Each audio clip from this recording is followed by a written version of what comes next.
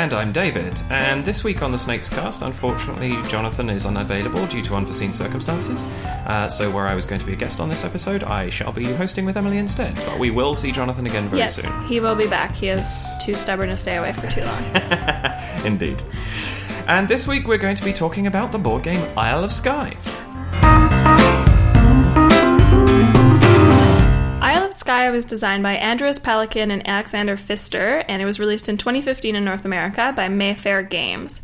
It's a game that definitely made its mark in the world of light strategy games. It won the coveted Kennerspiel des Jahres, which is slightly different than the regular Spiel des Jahres. It's for like more complicated games. Yeah, there's three. These, for those who haven't come across them before, the Spiel des Jahres are the three sort of biggest awards in board gaming. They're based out of Germany.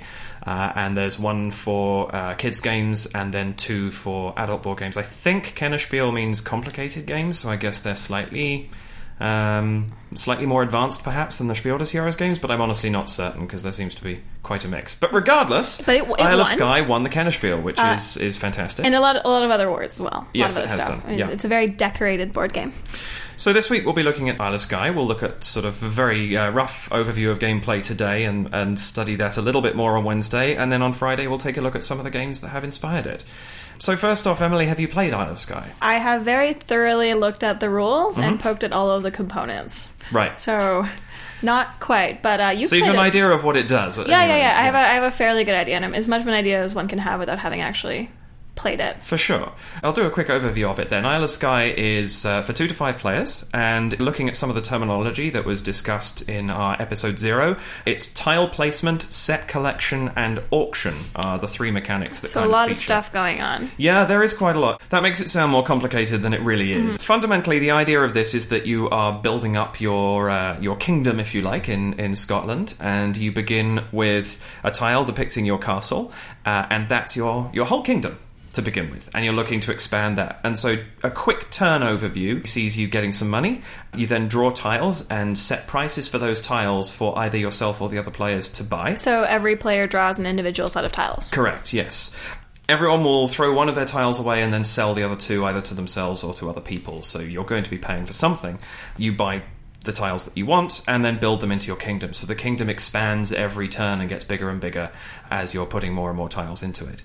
And you can be putting anywhere from actually technically 0 to 2 tiles into your kingdom per turn based upon what you're doing. And over time it builds up, and the biggest twist that this game has is that there are 4 different scoring mechanics in play each game, but there are 16 total in the box. So they're randomly determined, and how you score is going to be different every game. Oh, a lot of replay value then. Actually, yeah. It's the combinations that can come up using this are really weird, and we'll touch on that more later on in the week. But you can have, for example, maybe having tiles in certain arrangements or having to have certain things depicted on the tiles that you're actually placing out there. It really, really changes up how you play the game. And the other cool thing with the scoring in this is that you bring these 4 scoring tiles into the game, but not each one scores every turn. So you're going to be working towards different scoring ideas, if you like, depending on where you are in the game, and you might be wanting to think ahead or score immediately, however you choose to play. But it can really, really change up how you think about the game, you know, what tiles are out and what you get dealt to. So something that I got from it, again, like having not played it, but having a nice, thorough understanding of it, is it seems quite a bit more competitive than a lot of light strategy games. Like, I find that if you get into light strategy games, a lot of the time it's very much like trying to do your own thing, just better than everybody else. But Isle of Skye, it looks like there's a lot of ways you can like interact and be mean and try to like screw people over while trying to advance yourself as well. And you don't see that all the time. Is that accurate? I think that is actually, yeah. It's interesting because a lot of the time in strategy games, if you're interacting, it's fighting or something like that. Whereas in this, because it has that auction mechanic where you're buying tiles, and again, we'll talk about that a little more on Wednesday, but it finds you sometimes buying tiles that you can see that player wants. It's not necessarily the best tile for you, or maybe they're all the same. It doesn't actually matter to you which tile you buy, so you buy the one that's going to most benefit your direct competition. So, to use your sort of expression du jour, there's a lot of opportunity to be a jerk to your friends. Yes.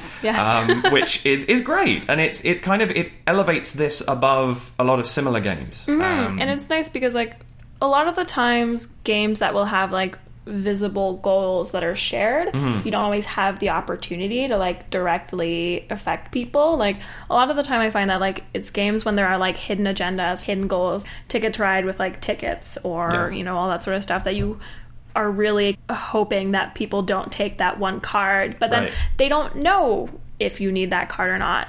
But it's interesting that like even with a shared scoring, there's still so many ways that you can mess people over by either like, you know, setting stuff too expensive for people to buy it and trying to like extort money out of them. For sure. Or buying tiles that you think they'll want based on what they're doing and based on like the scoring you can see coming up. So yeah, that's absolutely true. And I do think that one of the things with this as well, like you say, with Ticket to Ride, people say there's two ways of playing Ticket to Ride, in the sense of you're either playing it with people who don't know or don't care what the tickets are in the game, or you're playing it with somebody who's really competitive about it and they predict what route you're going in and they deliberately try and mess that up.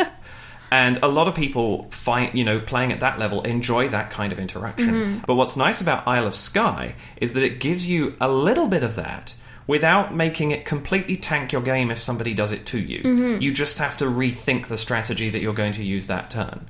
It allows a lot of scope for people to play at varying levels of ability. It probably is a game that if you're too much better at it than somebody else, you might find it relatively easy to beat them, but they may still find a way of because there is still out. Like an element of chance though, right? I mean, like definitely. the fact that you're drawing tiles at random and that you are at the mercy of what the other, you know, 2, 3, 4 or 5 people you're playing with are setting their prices at. You don't have complete control over everything, right? Well, and especially in a smaller game, like with 5 players, you've got 15 tiles coming out every round. Now, 5 of those will be thrown away because every player discards one, but there's still 10 tiles available to buy from. But if you're only playing with 2 people, you've only got 4 tiles you're going to be buying from, because 6 will be drawn, 2 thrown away. And then in those 4, if this round's scoring is all based around the number of sheep on your tiles, and there aren't any sheep on any of the tiles that are out, no one's scoring any points. Wah, wah. Yeah, well, exactly. Which is it's kind of a slightly strange scenario to have happen, and it does come up in 2-player games. I've had that happen when you spend the first 2 rounds with no one scoring anything, which seems a little strange, but then you just spend that time setting up for later rounds. So it does work out in the end.